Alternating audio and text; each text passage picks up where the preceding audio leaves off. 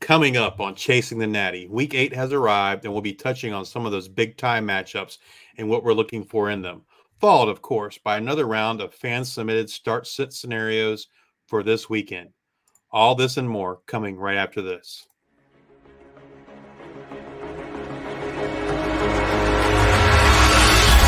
Caleb Williams dancing, cutting, mesmerizing run by the quarterback. Marvin Harrison Jr. touchdown. Marvelous Marv. Home next to the outside, flat down for Franklin. Oh, majestic touchdown.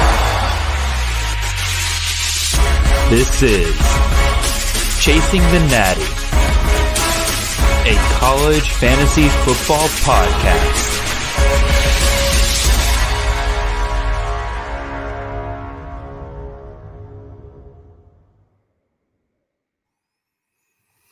All right, welcome in, everyone. I am Justice, your guest host for the next 2 weeks on the Start Sit episodes, sitting in for Jared Palmgren.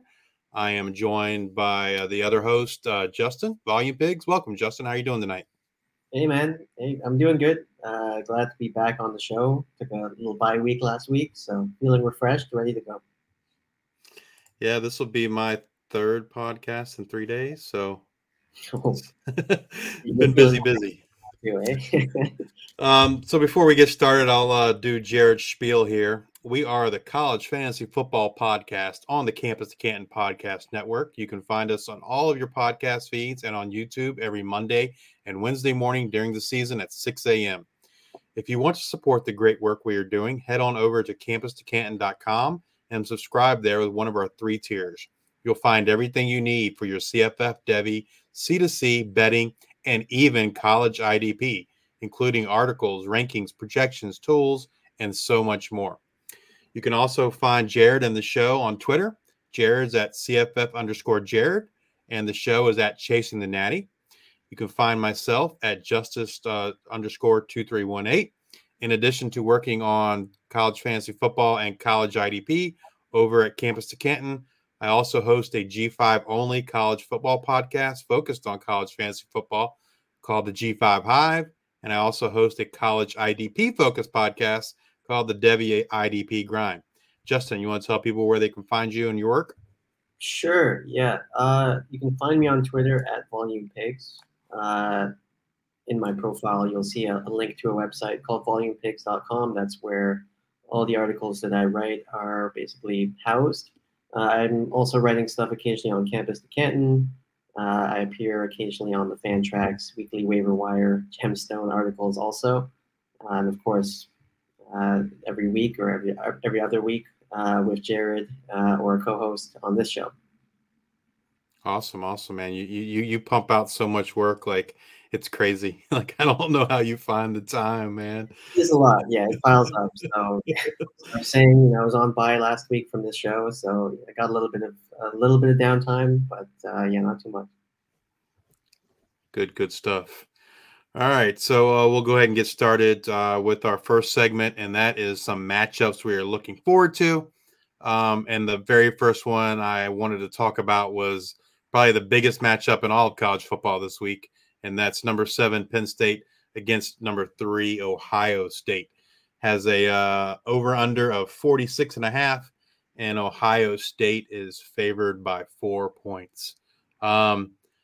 Something I'm looking forward to, like just from a pure college football sense, it should be a really good game. It's a noon game on Fox on Saturday. I'm interested to see like how the Ohio State offense looks against that Penn State defense. Yeah.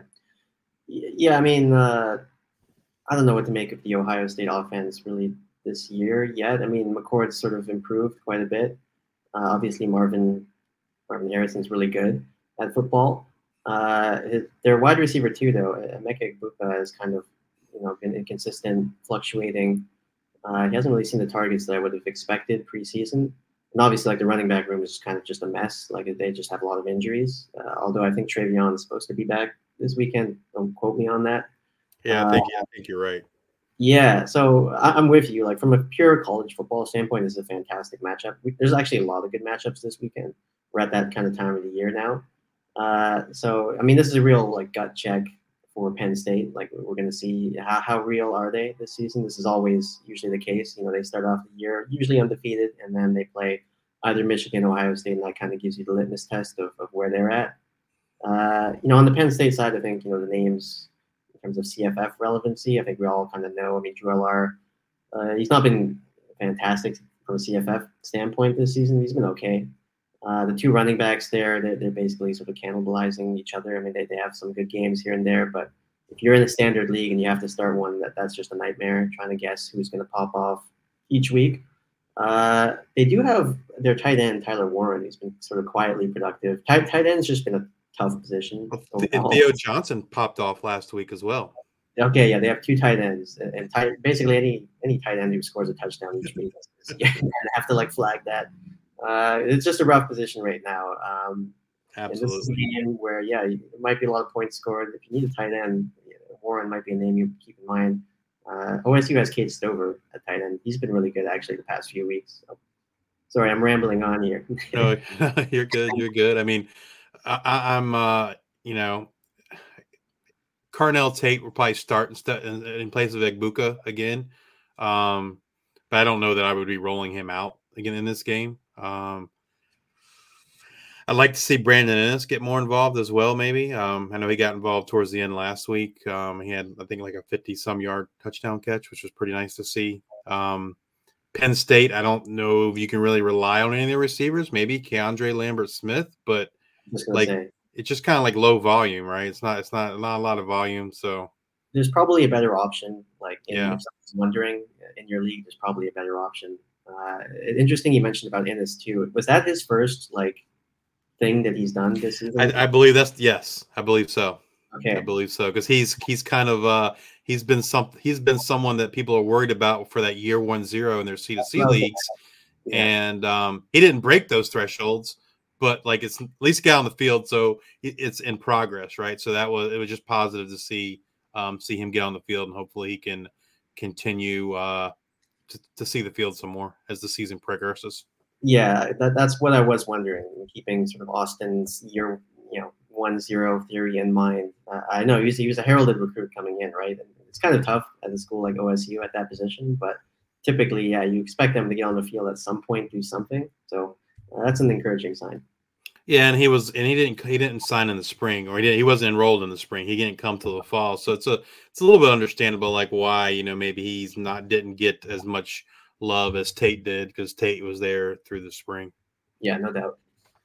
All right, next up, Washington State at number 9, Oregon.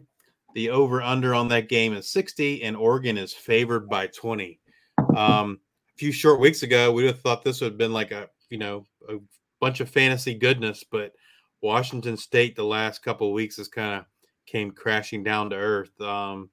Be interesting to see if they can do anything against Oregon. Oregon's defense is pretty decent. I'm sure they'll be fired up after losing to Washington last week. I don't know that I could confidently start any Washington State players in this game. Yeah, I'm right there with you. Cameron Ward, really promising start to the season. Last couple of weeks, kind of been on a downward slide. This is not a great matchup coming up this weekend. Oregon's one of the few teams west of Texas that plays defense, has a pulse on defense. They almost play like an SEC team. I hope that slide continues actually this week for Ward, because somebody I'm playing against has him in one of my leagues. So just from a pure selfish standpoint, that'd be great. I don't think you can start. They're actually really banged up also in the wide receiver room, save for Kyle Williams, maybe, who's not dealing with any health issues and has been decently productive. The other two, Josh Kelly and Lincoln Victor, are both kind of in limbo. I know Victor played last weekend, but clearly wasn't 100%. So this is not really a week where if you had Victor and you held on to him through his injury, probably you still don't want to play him this weekend, even if he's been cleared. You wouldn't start him confidently, at least. Yeah, I think it kind of depends on your options. He's in one of our start sits later on, and I think the upside's there, right? Because they're probably gonna be playing from behind, so there's gonna be a lot of passing. The question is really about his health, I think, and what your other options are at receiver or your flex spot Oregon obviously fire up Bo Nix, Troy Franklin, Bucky Irvin, even their tight ends. Ferguson's done well lately as well. Yeah. Well, yeah. I mean, on the Oregon side, I think as you mentioned, I think all the names there, we all know them. Shout out to Troy Franklin. That guy's on an absolute tear. Blitnikoff type season. There's a lot of good wide receivers in the Pac-12 right now, in addition to the QBs. So, I probably won't be watching this game, but it could be a sneaky good one from a CFF standpoint for the reason you mentioned, Justice. Washington State's behind, and they just pump their wide receivers full of targets. You could see sort of a backdoor way there of getting a lot of points back in the second half. Yeah, absolutely. All right, next up is one of my more favorite G5 games, and that's Colorado State at UNLV. UNLV surprisingly 5-1 on the season. They are favored in the game by looks like 8, and the over/under is 62. Again, this should be like start all your assets on both sides. I think it'll be a high-scoring game, shootout. Neither team's defense is all that great. So, yeah, a Mountain West shootout Saturday night, 7 p.m. For Colorado State, Justin Ross Simmons, it's been reported that he had a hand injury last week. So that's kind of, I think, why we saw Dylan Goffney kind of take off. But Goffney started getting targets the week before as well. Obviously, you're starting Torrey Horton, Dallin Holker, Braden Fowler, Nicolosi every week. Goffney, I'd probably kind of wait to see what's going on with Justice Ross Simmons to see if he's going to play. But, if I didn't have a lot of better options, I wouldn't be scared to throw Goffney out there. Lewis Brown's just been very inconsistent, I feel like. Not consistent enough that I'd want to start him on a week-to-week basis. I think he's like a true freshman, right? Or a redshirt freshman. Like if I remember correctly, he's quite young. This is like his first season actually playing for Colorado State. So it's to be expected, I think, some of these like peaks and troughs for him. I agree with you regarding Goffney. I mean, you could do a lot worse. It depends really like at how deep your league is and what the other options are. You have to throw him in the starting lineup. I mean, it's not the worst. Certainly, this is going to be a high-scoring game. High chance he ends up on the other end of a touchdown pass, especially if JRS is not, even if he plays but not full go kind of thing. Yep. You nailed it. I think everybody knows by now. Dallin Holker, especially now that Bowers is out, I guess it's tight end. It's kind of the last man standing. Last man standing, which makes me a little worrisome for him this weekend. But he continues to kill it. On the UNLV side, they've got some players too. It's just that none of their players are consistent. So it's kind of Ricky White's probably the most consistent one, I guess. Yeah, and even he's not right. Like, he scored over 20 points in 2 of the last 4 games, if I remember correctly. I wrote about him in a waiver wire report a few days ago. So if that number's not correct, I know he's had some good games in the last couple of weeks, but he's kind of up and down even still. And the quarterback play is also kind of inconsistent. That's probably why Ricky White's a little up and down. But this is a good game in terms of just the recipe for CFF success. Yep. And they've got that go-go offense over there. They've got some guys who, if you look at their track record as coaches, have had productive players at the wide receiver position before.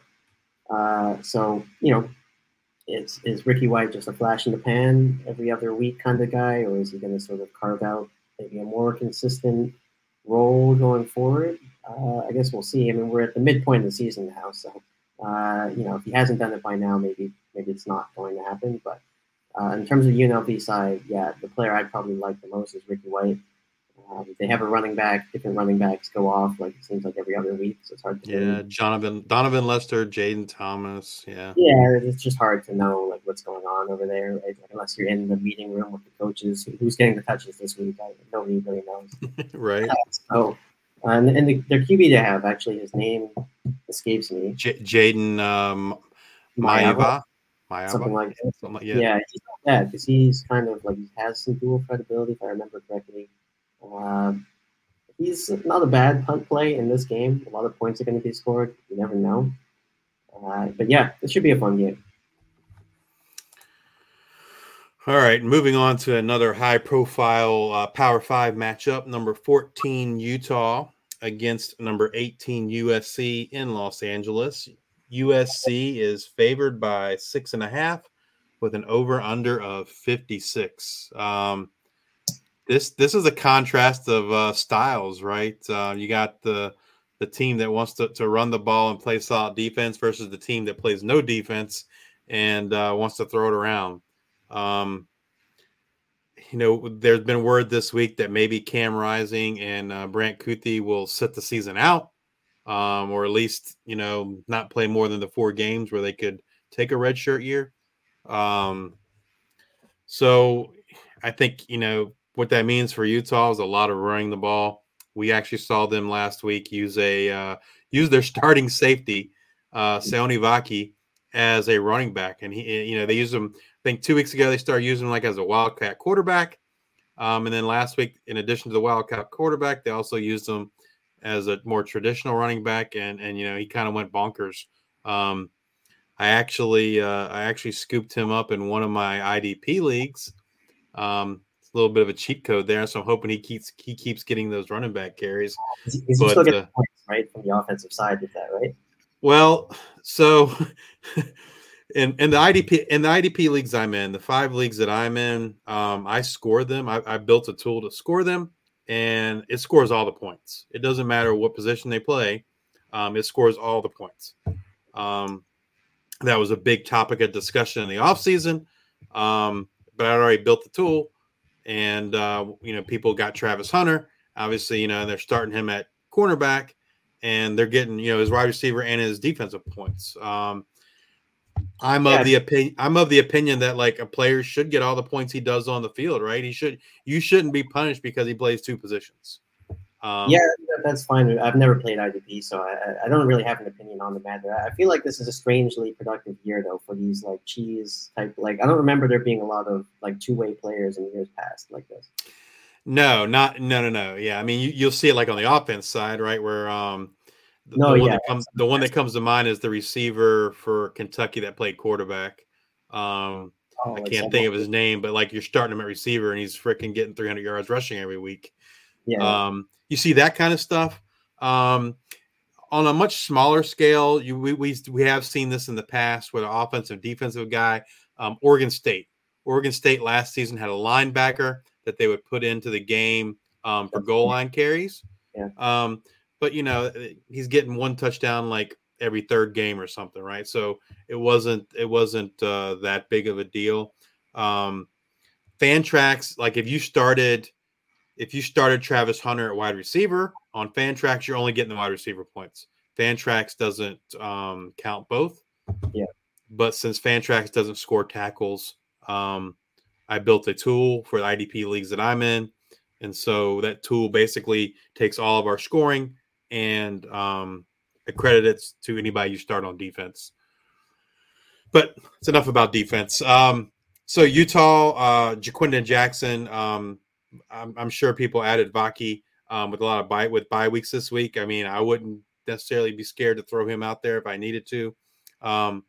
USC, you got Caleb Williams, Marshawn Lloyd. You got all the receivers. Any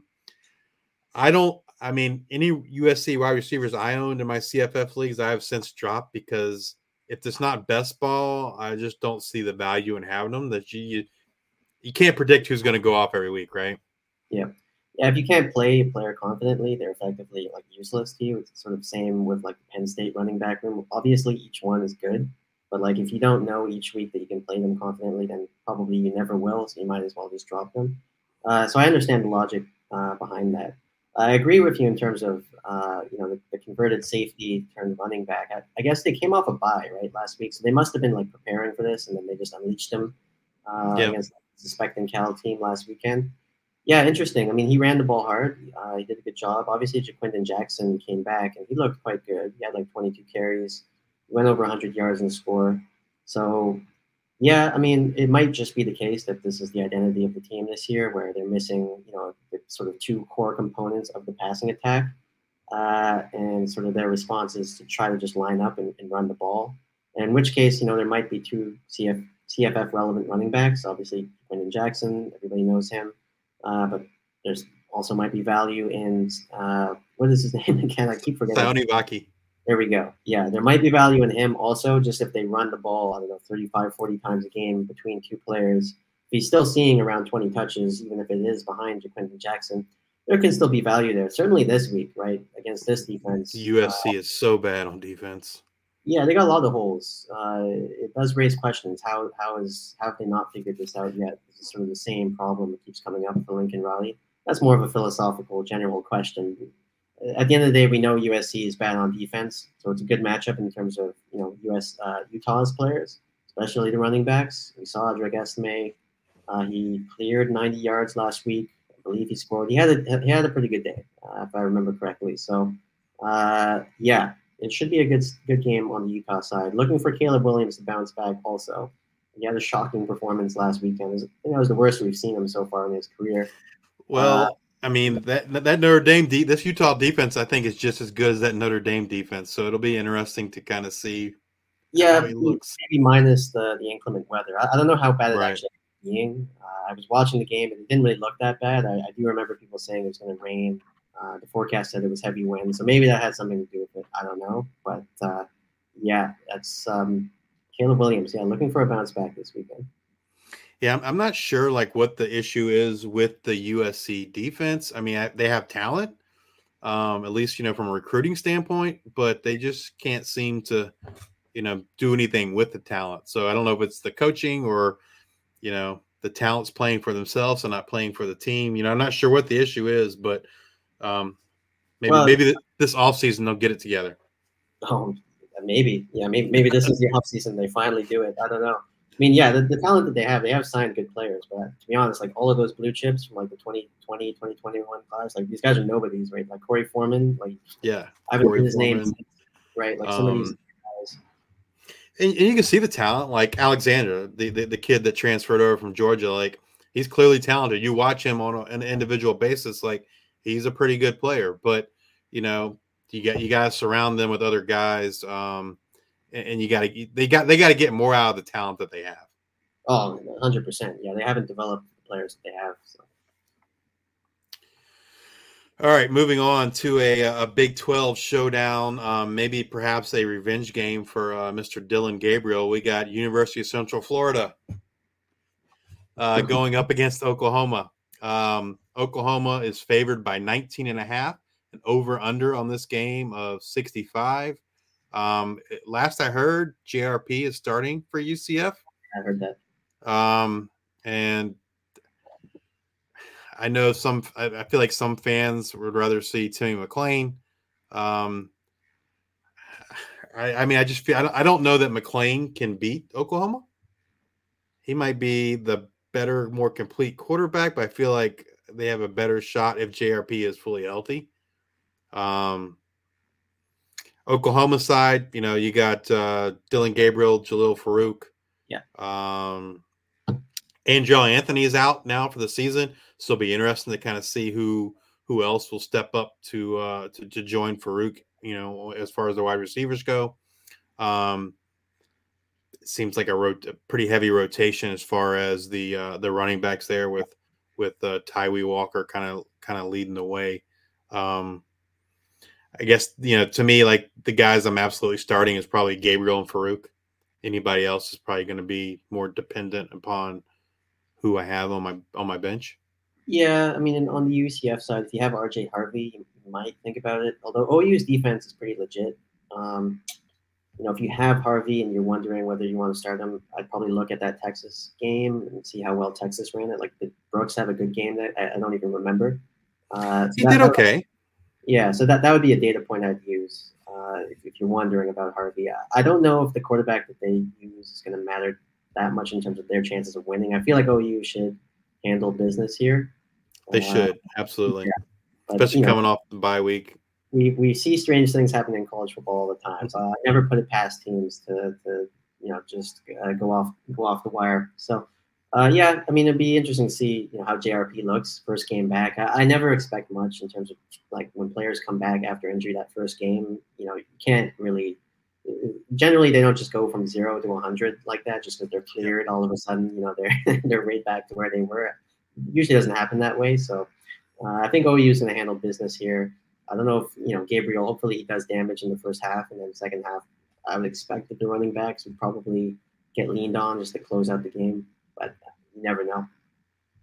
Yeah, I like, interesting you said about the injuries. I generally like when a guy comes back, I like to see him play a game first if I can afford to before I insert him in my starting lineup.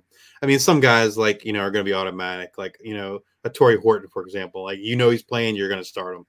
But some of the lower guys, like, or mid-level guys, I want to see them do it on the field before I insert them into my starting lineup. Yeah, it depends on like the nature of the injury, how long they miss too, right? Yeah. All right. Next up is the highest score, or according to Vegas, the highest scoring game of the week. And it is another G5 matchup, 7 p.m. Saturday night, Utah State at San Jose State. San Jose State's favored by 5.5 with an over-under of 66.5. Utah State, supposedly McKay Hillstead should be back. He should be cleared from concussion protocol. There hasn't been anything official that says he will be the starter, but I mean, my guess is they're going to start him. So I think you need to kind of stay tuned to that. Regardless of which quarterback starts, Lagasse or Hillstead, if I own them, I'm probably firing them up unless I got better options. Yeah. And then obviously, Royals and Terrell Vaughn and, Micah Davis too. If you don't, depending on, if you're short, receivers on a bye week or whatever. I mean, those three guys are getting pretty much every single reception that, that Utah State throws. I think it was like 2 weeks ago where they only three that caught the ball and all three had over 100 yards. Yeah. So, they're concentrating the ball to their playmakers, which is, from a CFF perspective, is great to see, right? I was just going to say that's literally the recipe you're chasing, right? Colorado did some of this, and they still do it to a certain degree, where it's like the same three receivers are always getting the targets. Ohio State has done this in the past, right? So heavy and concentrated volume is really the name of the game. Utah State's definitely sort of taken that on. Early in the season, it looked like Vaughn was the clear. I still think he is wide receiver one. But they've got other guys now, especially Royals, in the last 3 weeks. Like, he's been exceptionally productive for them.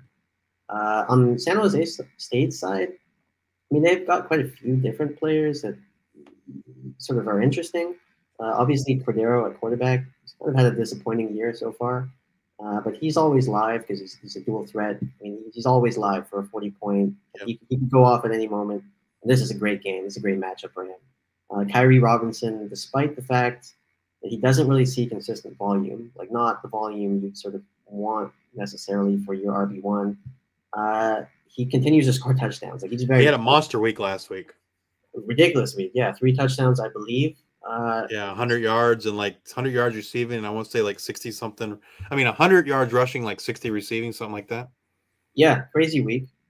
He's kind of like the edge case or outlier of the volume pig philosophy. Generally, I feel like however many touches a player gets, that'll be correlated with how many points they get, more or less. 20 touches, they'll probably have 20 points.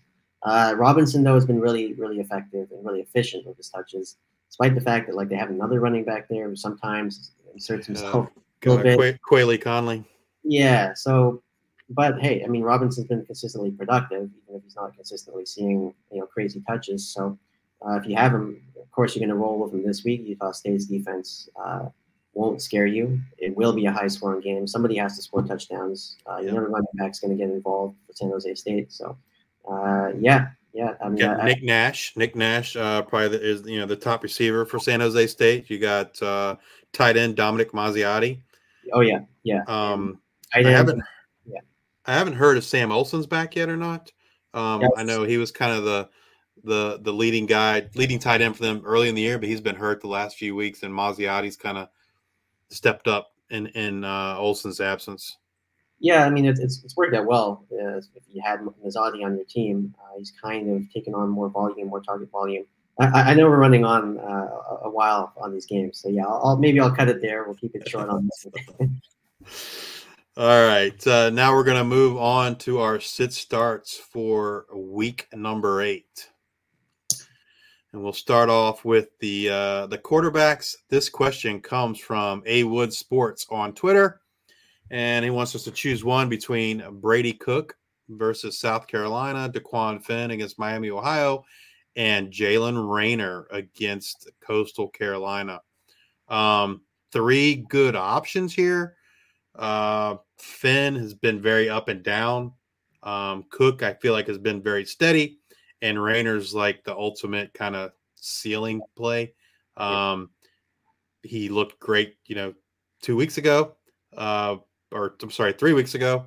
And then 2 weeks ago before the bye week, Troy kind of shut him down. So you kind of worry did Troy provide a game plan for other teams in terms of stopping Rayner? And obviously more film on Rayner is available as well. You have any thoughts on these quarterbacks before we get to our picks? No, I'd mirror mostly what you'd say. I mean, I think just inevitably the more a player plays, the more film other teams have. So even if Troy, even if he'd still done well against Troy, he wasn't going to score 40 plus points every week, right? I think he did that back to back in his first two starts. Not too worried about him. I mean, again, you look at Troy, you look at the quarterbacks that have played Troy. Nobody does well against Troy from the quarterback position. I mean, they're one of the better defenses in the G5. I mean, you look at Austin Reed from WKU. You look at some of the other guys. I believe Will Howard, when he was still the starter at Kansas State, I mean, he got shut down. So I'm not too worried about Rayner. He's got a good matchup. I agree with you on the other two. Finn's up and down. Miami of Ohio actually is one of the few MAC teams, or of the MAC teams, I should say, who's pretty good at defense, like as far as MAC standards go. Brady Cook is a conundrum. He's been solid. I don't know why they don't let him run. He did a lot of running last year. He hasn't really done it this year. That seems to be a deliberate part of the plan, which is too bad for his CFF value, although he's still been solid as a distributor, just not quite the same ceiling that he might have had if they would let him run every now and then. All right, so now we'll get to who we both picked. The blue is me and the pink is Justin. And we agreed. We both went with Jalen Rayner. I went with Rayner for the upside, right? I mean, he's got higher upside than both of the other two. If you needed a safer play, maybe you go with Cook. Finn would be the third option for me. Yeah, I'm along the same lines. Definitely, it's an upside pick with Rayner. Again, I'm not putting too much stock into that game against Troy. I know it was disastrous, but they've got a good defense. This is a much better matchup. Rayner as a dual threat, I just like that he has that option. Obviously, Finn's a dual threat, but as I mentioned, the matchup isn't quite as good. So sort of a similar profile between the two. One just has a better matchup. Cook, as I just mentioned, they don't use him on the ground, even though he was a good runner last year. They're not going to use him that way, then it really doesn't matter. He's solid, and as Justice said, if you need a safe plug-and-play option, yeah, maybe that's the guy you might prefer. But sometimes, you gotta take chances in CFF. Absolutely. Pretty upside. All right, next QB question. This comes from Michael Erickson on Twitter, and he's asking about J.J. McCarthy versus Seth Hennigan. You want to start us off here, Justin? Sure, and I'm going to try to remember which of these two I picked. I'm not going to give it away here. I know how the format's going. Both of these guys are pretty similar in terms of just the profile this week. I think both of their matchups are good. UAB is really bad. They've been getting cut up on defense, and they also play pretty fast on offense, which I like. That's a good recipe for CFF success. Michigan is probably just going to dominate Michigan State. But I don't know that they're going to be passing all over them.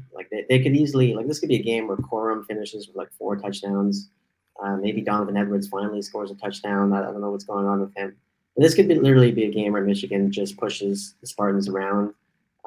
So it's there's more of that sort of risk in terms of McCarthy, where he might play the full game, but I don't know if he's going to be the guy who scores.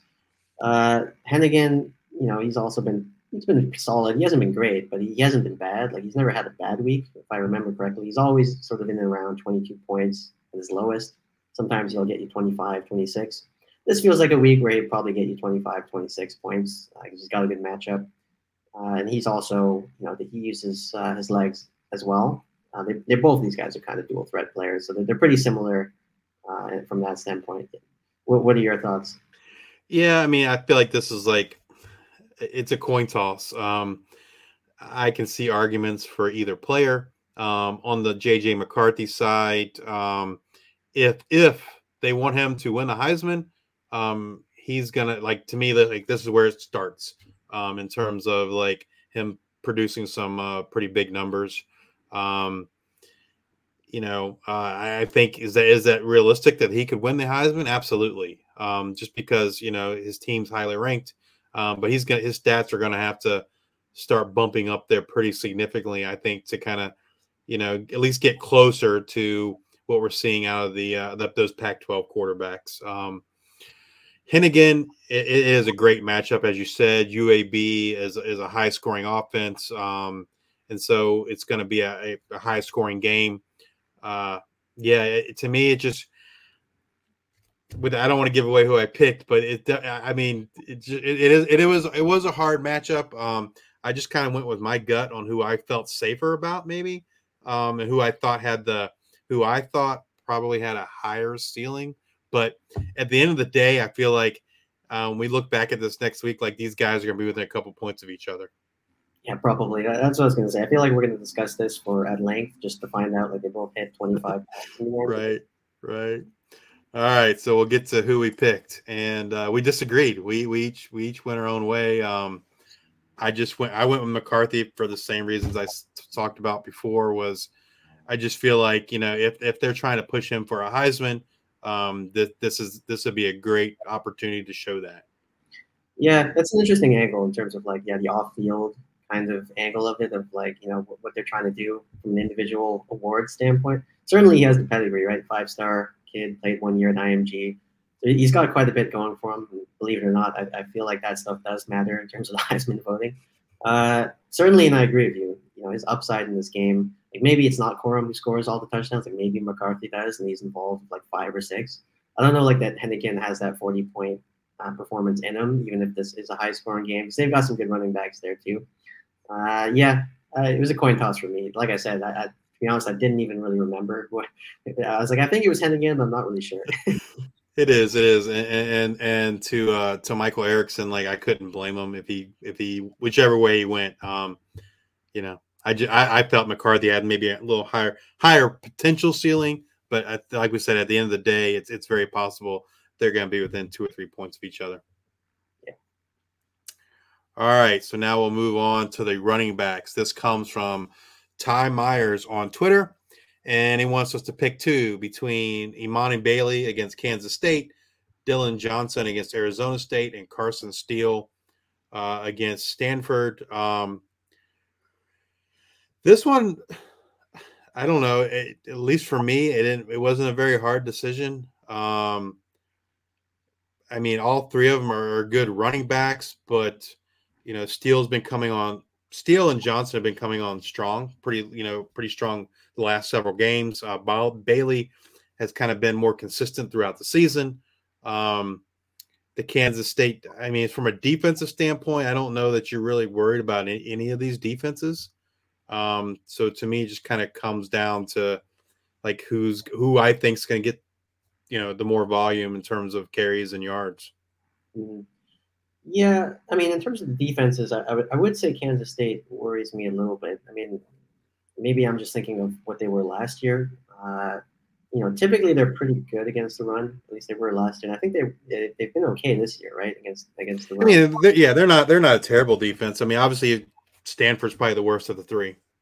Yeah, well, yeah, certainly the 2 Pac-12 opponents there are pretty weak defenses. So of the 3, those are the 2 that sort of stand out. And you named it too right at the beginning. Bailey, he's been more consistent. Certainly, in terms of season-long, value, I think he's been the better of the 3. Dylan Johnson, though, something I will mention is, Washington was in a lot of blowouts early on in the season, so his touch volume, it was hard to get a read on what they were actually going to do offensively. And obviously, everybody thinks of this team as it's Penix. They're throwing it around. They've got 3 fantasy relevant wide receivers, maybe a 4th now with Giles Jackson. So it's easy to get caught up in that. But actually, the only 2 games that Washington was in that were close games, Johnson saw, I believe it was 20 and 21 touches total on both of those. And he had good fantasy games in both of those. So if that's any indication of like what their game plan is in terms of if a game is competitive, we could be seeing like Johnson's value sort of ascend as the season goes on. I don't know that Arizona State's going to be that competitive matchup. Obviously that remains to be seen. Is this in Arizona State? Do you know? Like, is it in Arizona?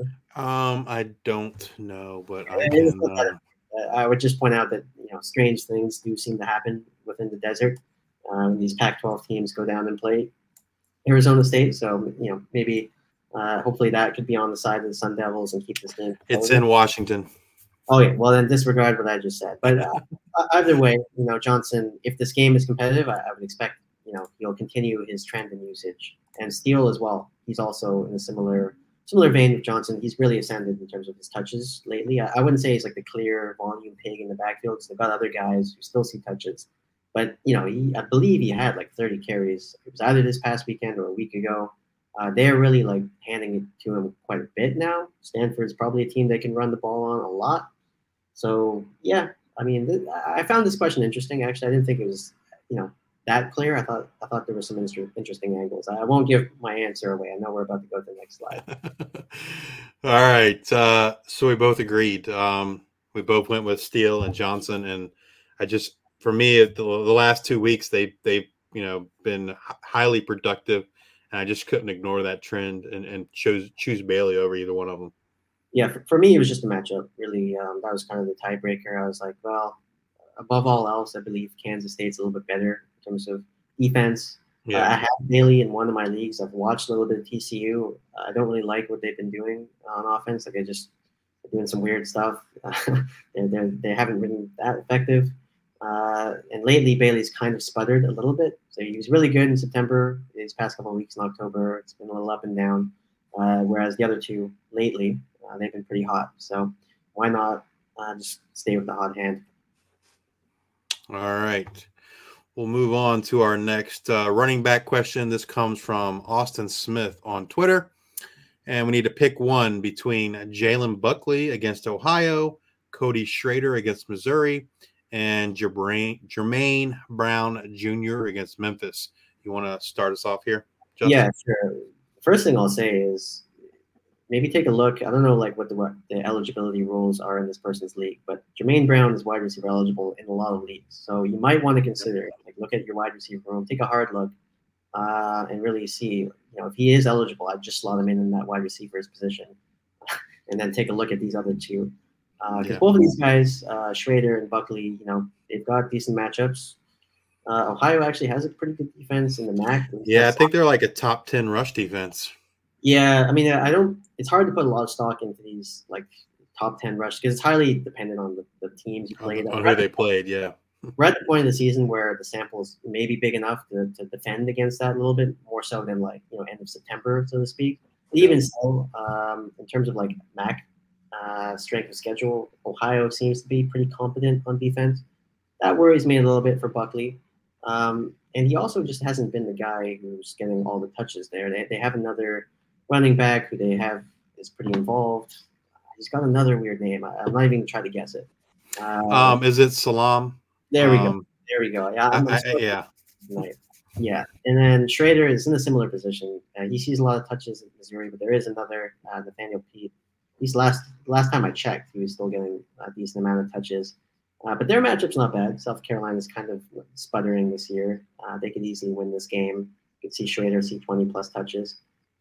So yeah, I mean, I would take a look at that. Like, because Jermaine Brown in the wide receiver position is absolutely like a cheat code. The amount of touches he sees. So that would be one thing I would mention. Yeah, I kind of echo your sentiments, and that's an excellent point that if Jermaine Brown is eligible as a wide receiver, you slot him in a receiver, and then you can you pick between Schrader and Buckley. One thing to note, Brown had been sharing time too with Isaiah Jacobs, and it was just announced that Isaiah Jacobs is out for the rest of the year. Yeah. So that's positive news for anybody that owns Jermaine Brown Jr. Yeah, it's officially Jermaine Brown Jr. season over there. I mean, that's right. What we've seen in the last two games, I believe that's just going to continue. So he's going to be really productive, I think, down the stretch. Yeah, and with that, I'll end the suspense. We both went with Jermaine Brown Jr. And we both picked them before that news went out. So it kind of feels like maybe cheating a little bit now that the news came out about Isaiah Jacobs. But in order to get the graphics ready, we were going over our picks yesterday, and we both picked Brown Jr. Even before the Jacobs news. So I think the Jacob news just solidifies it even more, right? Yeah, 100%. Yeah, and I assume this person probably asked you probably before the news even came out. Well, obviously they did. They did. They asked on Monday, I think, and they did. Austin did post, because Jermaine Brown Jr. was a free agent, that he did go ahead, and as soon as he saw that news, he did go ahead and pick up Jermaine Brown Jr. His other leagues are going to be kicking themselves that they left. Absolutely. Jermaine. Yeah. Let's do something a little extra here. Let's say he does put Jermaine Brown Jr. at wide receiver. Who would you go with between Buckley and Schrader? I was just going to say that'd be a fun exercise to go through, because these other two, that's an interesting question. This one, that would be hard for me to split hairs between these two. For me, I might still roll Buckley. Something about Mac's schedule, it always gives me that hope in the back of my mind. Crazy stuff is going to happen. Whereas SEC, it just feels like more of the defensive conference, though that's not really been the case this year. They're both in a similar position. Like, there is another running back involved, but I think both are kind of the RB1A there. Buckley, he had an injury a few weeks ago, so he's kind of been coming back from that. But presumably, the further and further we get away from that, the more and more involved and explosive he'll be. So I might roll Buckley on the upside here. But it's for me.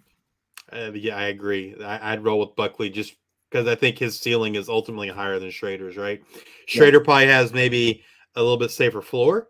But Buckley could go nuts for 30 points for you. I don't know that Schrader. I don't know necessarily the Schrader would do that. Yeah. All right. Let's move on to the wide receivers. This question comes from Benjamin Jacob on Twitter, and he's asking Lincoln Victor against Oregon, Josh Kelly against Oregon, or Lewis Bond against Georgia Tech. Man, this was, giving all the injury and such, this was a hard one to pick. I think, Victor came back last week. That was a positive. And like we talked about earlier when we talked about this game, the game script should be positive for Washington State in terms of having to throw it a lot, just because they're going to be down. Lewis Bond's been kind of inconsistent. But, I think that's to be expected when Castellanos is your quarterback. And, he's really much more of a running back per se than a true pass at quarterback. This was a little bit hard for me to pick. You got the Kelly injury, right? We don't know what Kelly's going to look like. We don't know if he's even going to play at this point. We do assume that Victor will play. Anything you want to add, Justin? Yeah, this is very difficult. And I legitimately actually do not remember. So did we have to start one or two from this question? We just picked one. Okay, I think I remember now. One thing I will say, Bond actually was pretty consistent through like the beginning of the season. And then there was that game against Army where Castellanos ran for like 4 touchdowns. I don't think he passed for any. That was his first game, I believe, Bond, when he didn't score a touchdown. Or he might have had another one in there. But basically every game he played, he'd scored a touchdown. So he wasn't, going for 20-plus points and having crazy games. But he was pretty consistent around the 15, 17-point mark, which I do like at wide receiver because it is a volatile position. I place a premium on guys you can sort of rely on to just get 16, 17 points. The two Washington State guys, both, as you mentioned, there's that uncertainty with the injury, uncertainty with the game scripts. You think they're probably going to be playing from behind. Hopefully they don't get beat up too bad to where like they just take starters out, right? Like especially if these guys are dealing with something, like you have aspirations to win other games throughout the season, you might say, well, why do we have Victor still in the game if we're down 25, 30 points in the second half? So there is that risk, although probably small. So I think I remember who I picked now. So I won't. All right, we'll move over to that slide. So there you go. You went with Bond. I went with Victor. For me, it was just a more upside play. Bond is definitely the safer play of the group. To me, Kelly was easily the third choice for me. Yeah, Kelly, I mean, he was productive already in the season before Victor went down. And like that first game Victor went down, he was really good. And, we were kind of wondering, oh, is that what's going to happen now while Victor's out? But it didn't really happen that way. It seems like Kyle Williams took up more of the slack. Just overall, actually, the offense just hasn't really been as good. So they really just haven't produced the same outcomes there. Even the quarterback isn't doing quite well anymore. So yeah, definitely there's upside there, Victor. I mean, when he's healthy, he's a candidate for CFF wide receiver one, no doubt. But I like Bond. I like his consistency. I think he gets back in the end zone this week against GT. All right, we'll move on to our second wide receiver question. This one came from Andrew Bracht on YouTube, and we pick one between Keon Coleman against Duke, Pufele Ashlock against New Mexico, and Gage Larverdane against Toledo. This was a pretty hard one too. I mean, Coleman has looked very great for Florida State. Ashlock's been consistent, and Larverdane came back last week and scored 2 touchdowns. Yeah. I love me some Larverdane. I have quite a few shares of his. He's a fun player. I'm glad he's back. When he's back, he seems to be clearly their target man. Toledo also, though, I will say, in the MAC is one of the better defenses. Something about these Ohio MAC teams. They seem to be the ones that are good on defense. Coleman, I love his matchup against Duke. I don't know, though, if it was a great matchup maybe a few weeks ago, like when Riley Leonard was still healthy and they had everybody intact. It might be a game where it's more of a wash now for FSU, which might mean they hand it off to Trey Benson a little bit more rather than sort of push the ball downfield. So it's tough to say there. I don't want to overanalyze it too much. Ashlock, he sees consistent target volume basically since week 0. They're one of the few teams that played week 0. He was in a slump there. He hadn't scored in 4 games, but he was still just based off target volume. I think he was always hitting around 10 points, maybe a little bit more. This past weekend, he had a great game. He saved me in one of my leagues. I won one game by 0.25 points. I needed Ashlock at the very end. He scored 20 points or something like that. Love me some Ashlock. This is a tough question. This is a great question. It is. That Duke defense is legit too. I also wonder if Duke is going to try to push Riley Leonard back, right? Because if Duke has any shot to win this game, he's got to play. But he's got to be effective too. If he can't be effective, then I guess there's no point. But it'd be interesting to kind of see what Duke does there at quarterback. So let's get to who we each selected. I'll let you start us off. Yeah. So I see we disagreed here. We did. For me, it was kind of a sliver between all 3. I don't have a problem with starting any of them. I would not be unhappy to start any of them. I like Larverdane, and again, something about his MAC matchups, it's just always so tantalizing. Because I know it could always go sideways. At any moment, it could be 45, 55. It's just we've seen it happen every year. Ashlock. This is one of the few weekends where Hawaii actually plays at a decent time, 3:30. So finally, you don't have to stay up to watch his game, which that's nice. And they have a good matchup. They play New Mexico State. New Mexico. Yeah, they're not very good. So it doesn't really matter. They're both not great on defense. Exactly. I love that he's a consistent target guy. It really came down to Larverdane and Ashlock for me. Both of those guys are clearly the go-to. I wouldn't say clearly the go-to, but clearly a focal point of the offense, right? Ashlock, there's McBride. They do some other things. Larverdane, though, I would say pretty much when he's healthy, he's definitely wide receiver 1 there. But they both see pretty good consistent target volume. I don't really think you can go wrong with either one of these. Yeah, I agree. The reason I went with Larverdane is just because of the ceiling, right? I just feel like he could, have another monster game. Ashlock, like you said, he's just kind of been the model of consistency. Those were the 2 clear number 1 and 2s for me, with Coleman being a third. I just felt like the ceiling for Larverdane wasn't something, or that potential. I just, I tend to take those kind of risks because, you never know when you're going to need it, right? When you're going to need those 30 and 40 points. And I feel like Larverdane can do that, whereas Ashlock's going to be that consistent, 15, 16, 17 point kind of guy.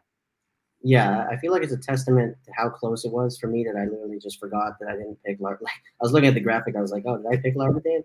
To be honest, like these two are interchangeable. If you had to pick one in terms of just the profile, I do agree with you. Larvardane definitely has like a higher ceiling. Ashlock, though, he's been sort of consistent. He doesn't really have any health issues, so I don't Right. know. And yeah, we don't know we don't exactly know what the issue with Larvardane was. My understanding was something upper body, and so it's kind of a pain management thing.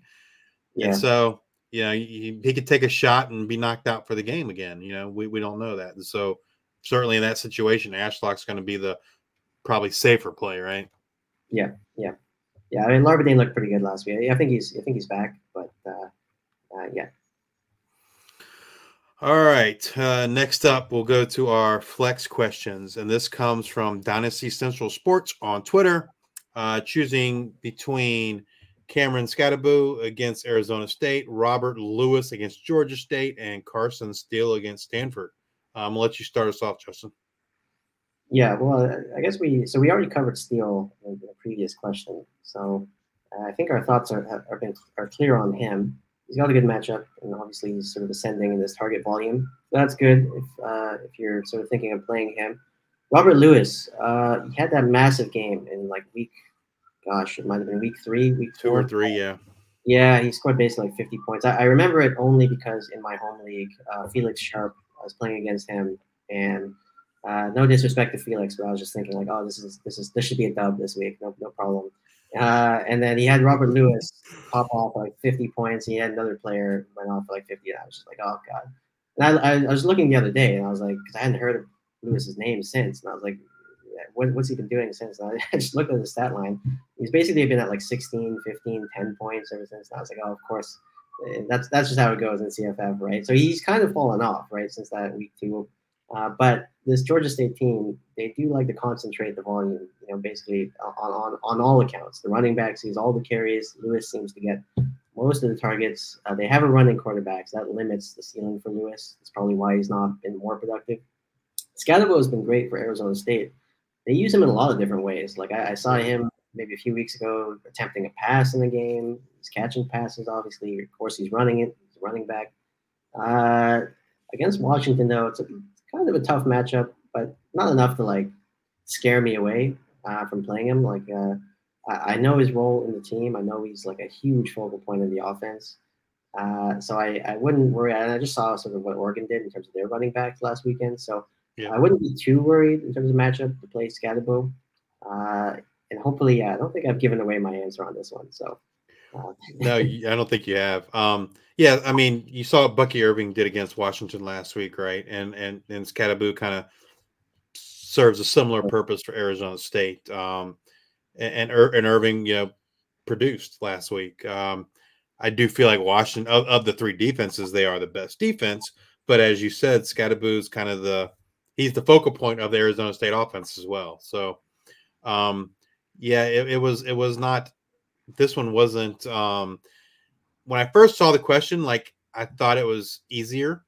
Once I kind of did a little more research, it wasn't as easy as I thought it was. So we'll kind of get to who we each picked. I did go with Carson Steele, and I think I just gave him the edge because of the matchup against Stanford. Yeah, I mean that's fair enough. For me, it was close between those two. Lewis for me clearly was third. Yeah, yeah. So it came down to sort of the 2 running backs, and in general, I prefer running backs in the flex position, even if it's 1 PPR. I just like the guys who I know are going to see more touches. That's kind of the calculation. And both Steele and Scatterbo definitely fit that volume pig tag, right? But you have to pick one. It's kind of splitting hairs. Scatterbo doesn't split carries really with anybody else. He's really the main focal point of that team. So that was kind of the deciding factor for me. Yeah, and you make an excellent point. I don't remember this question set up as PPR or not, but if it's anything less than 1 PPR, then like it's very clear that it's one of the 2 running backs. Yeah. So, all right, moving on to our next flex question. This comes from Mitch Hart on Twitter, and it's Sam Brown against. This is a full PPR league. Sam Brown against Houston, Anthony Grant against Nebraska, and Jace McClellan against Tennessee.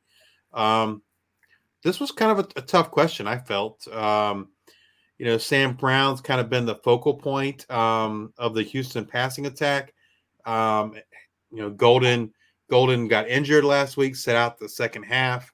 No word on whether he's going to be healthy or not this week. But even when Golden's there, I feel like Sam Brown's kind of the top guy, maybe. At least from a production standpoint, he's producing more than Golden is. Anthony Grant going against Northwestern, not a great defense, right? I'm going to assume Jeff Sims is going to be back, but we don't know. Regardless, I feel like Nebraska relies on the running backs here in this situation, and then Jace McClellan against Tennessee. They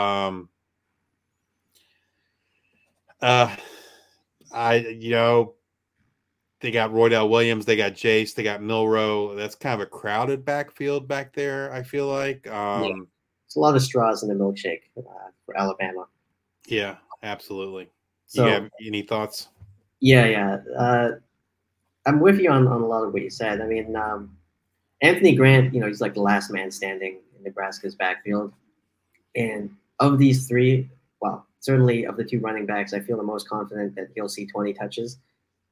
I know Sam Brown won't, but Anthony Grant, in terms of these two running backs, I think is going to, more likely to hit 20, 25 touches, probably 20 carries. And this is a team that Nebraska could actually move the ball on fairly well, right? A lot of their matchups, it's like Grant's probably the guy who gets the touches, but it's not going to matter because they're playing Michigan or such, and they're just going to get absolutely crapped on all game. But this is a game where Nebraska could probably move the ball. Probably they're going to score a lot. They're probably going to win the game. So he's a guy where it's like, in terms of who do you know who's going to get the touches, I feel pretty confident about him. Cullen obviously has that high ceiling because, skill set's hot, really good. He's a good runner. He's a good pass catcher, but, I don't know. They have a running quarterback who steals rushing touchdowns left and right. They have Roydell Williams, who randomly might go for 20 carries, as we've seen throughout the season. Yeah. So that's just a weird offense. It's hard to really rely on anybody in that one. It is a decent matchup, though. It should be a close game. They should be back and forth. Should score a lot of points. And then Sam Brown, I don't like his matchup. That's kind of the thing. I watched definitely the best defense of the three. Oh yeah, and I watched some Houston offense earlier this season. Wasn't impressed by Donovan Smith. I know he's sort of improved these past couple of weeks, but he just didn't really look that good in the games I was watching in terms of just his ability to be effective, and that worries me in this game against Texas. I do worry that they might just completely have their doors blown off in this game. Again, hopefully didn't give the answer away. It's a good question. Interesting angles to evaluate. Well, I guess the positive for Sam Brown and Houston is they should be down, so that should equal more passing, right? The question is, can they be successful at it? Exactly. All right. We both agreed here. Anthony Grant, to me, was the easy choice.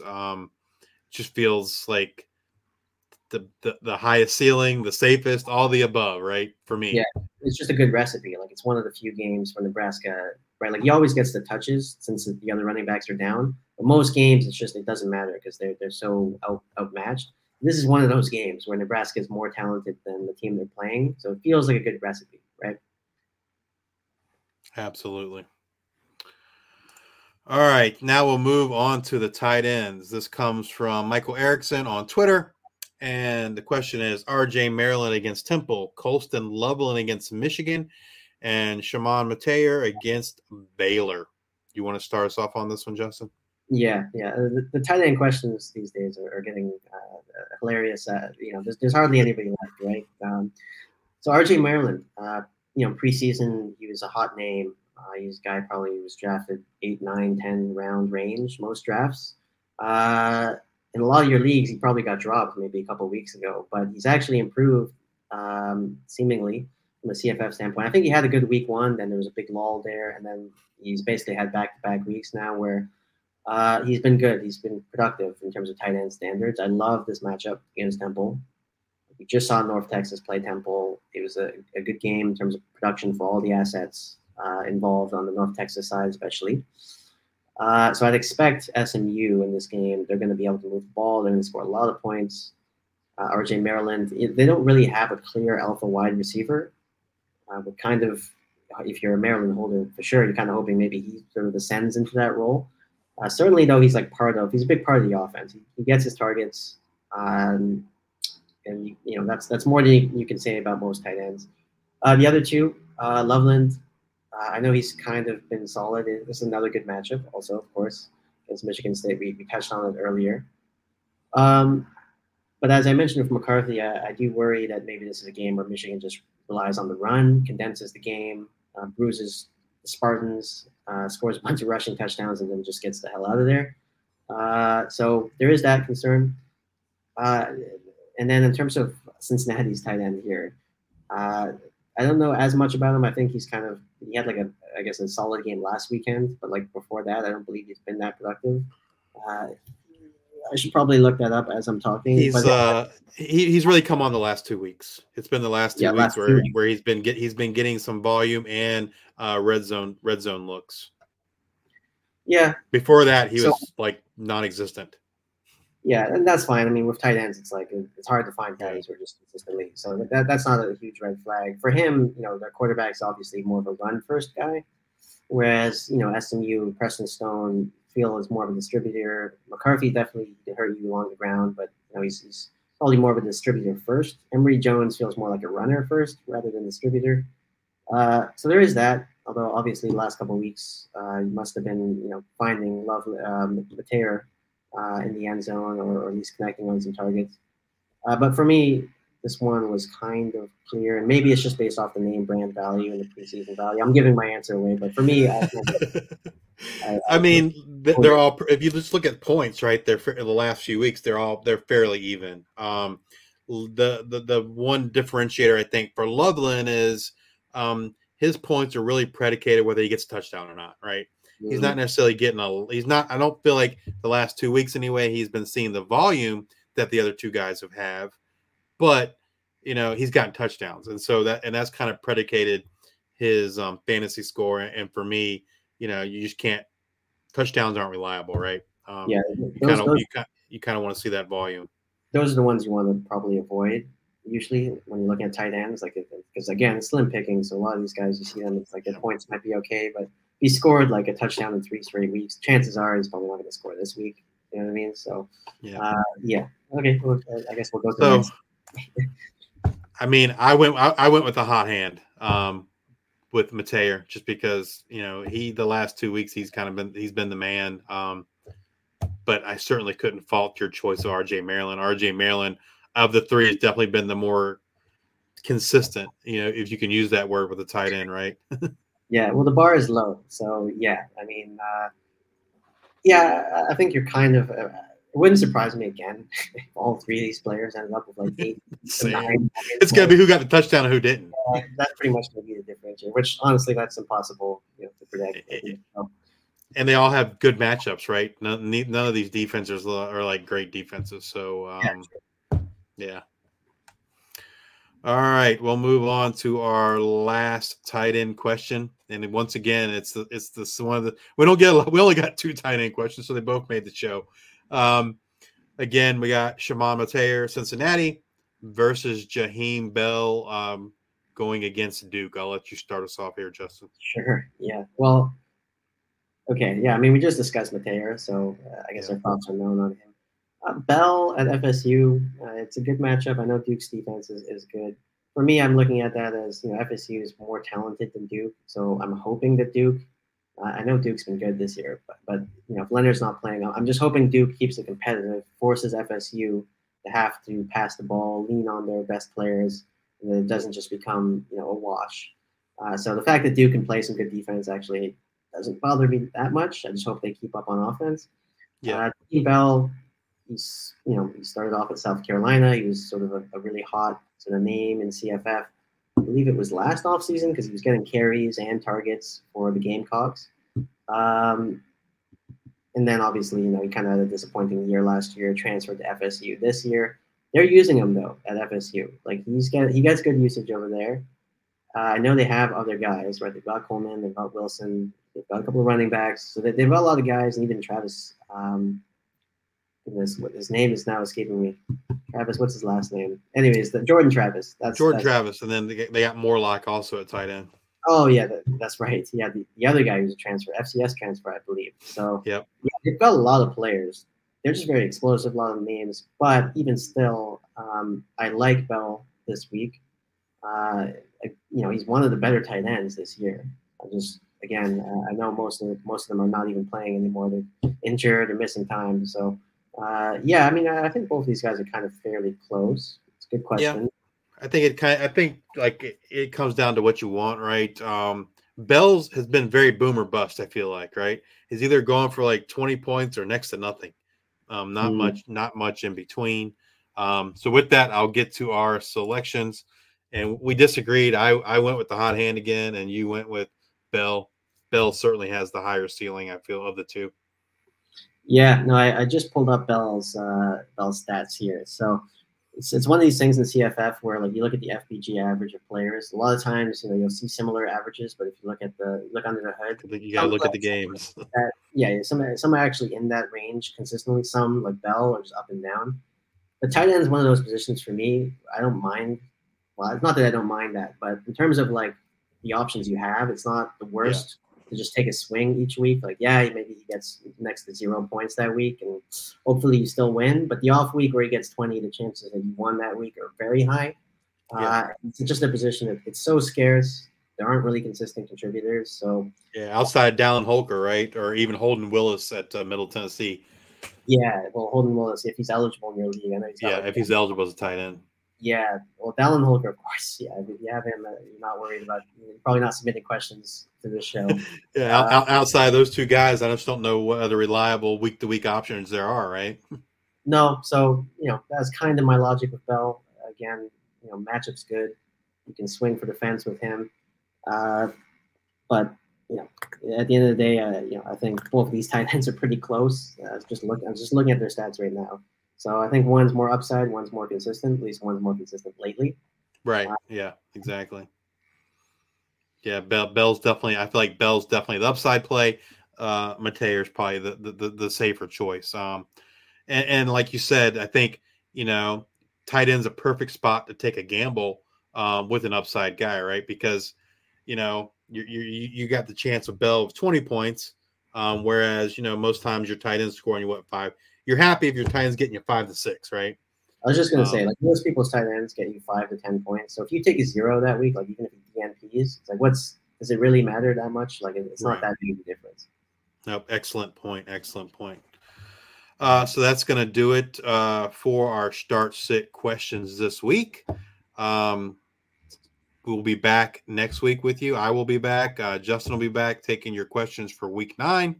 Hopefully, any questions we didn't get to, I know I'm going to try to go to Twitter and answer those questions. I did answer some of them in advance because folks were asking us about players that are actually playing right now when we record this Tuesday night. So I tried to go ahead and answer those questions because we obviously didn't want to include those on the show because by the time you can hear it, the game's already going to be over. So it'll be a moot point. But yeah, any questions that aren't answered on the show, I'm going to try to get to Twitter either later tonight or tomorrow, Wednesday, when you're listening to this, to try to give you guys my thoughts and my answers. And thanks for listening. Once again, you can find me at justice_2318. You can find my work over at Campus to Canton, also the G5 Hive, Devi IDP Grind. Justin, how about you? Yeah, well, I'll just give you a shout out too on your show. I was watching it the other day. I saw you had Cats on as a guest. So yes, we did last night. And Luke, good stuff you guys got going over there. You can find me, see a little handle there, Volume Pigs. It's in my Twitter profile. I'll be tagged in the post here. I've been on every week, so if you're not following me by now or subscribed, probably it's not going to happen. But if you're just discovering this for the first time, check me out. I do CFF articles. I write at C2C also, Campus Canton. Like I said, also I'm doing some of the waiver stuff and fan track, so I'm all over the place. You can't escape me. No, you mean he puts out articles like he's a madman, like, and it's quality content. It is, and it's not only like what I appreciate it most, it's not just useful, actionable information, but it's entertaining to read, right? His writing style is very, it's unique. And it's awesome, man. Like if there was like an Oscar, or I don't know what the right word is, but for college fantasy football articles, like Justin would win hands down. Like his writing acumen is second to none in my opinion. So if you're not checking him out, like you're missing out, like just from a pure entertainment standpoint, much less the knowledge and the information that he's giving to you guys on almost a daily basis. So yeah. Well, I appreciate that. Yeah, I might not live up to that expectation. I mean, that's high praise, but thank you. All right. You can follow the show on YouTube, wherever you listen to the podcast. Also, as we mentioned earlier, if you're not a member of Campus to Canton, you are certainly missing out. We have anything and everything you need from CFF, Devi, Campus to Canton's leagues, as well as, like as I said earlier, we have stuff for betting and some college IDP stuff as well. So until next week, we will see you, and thanks for listening.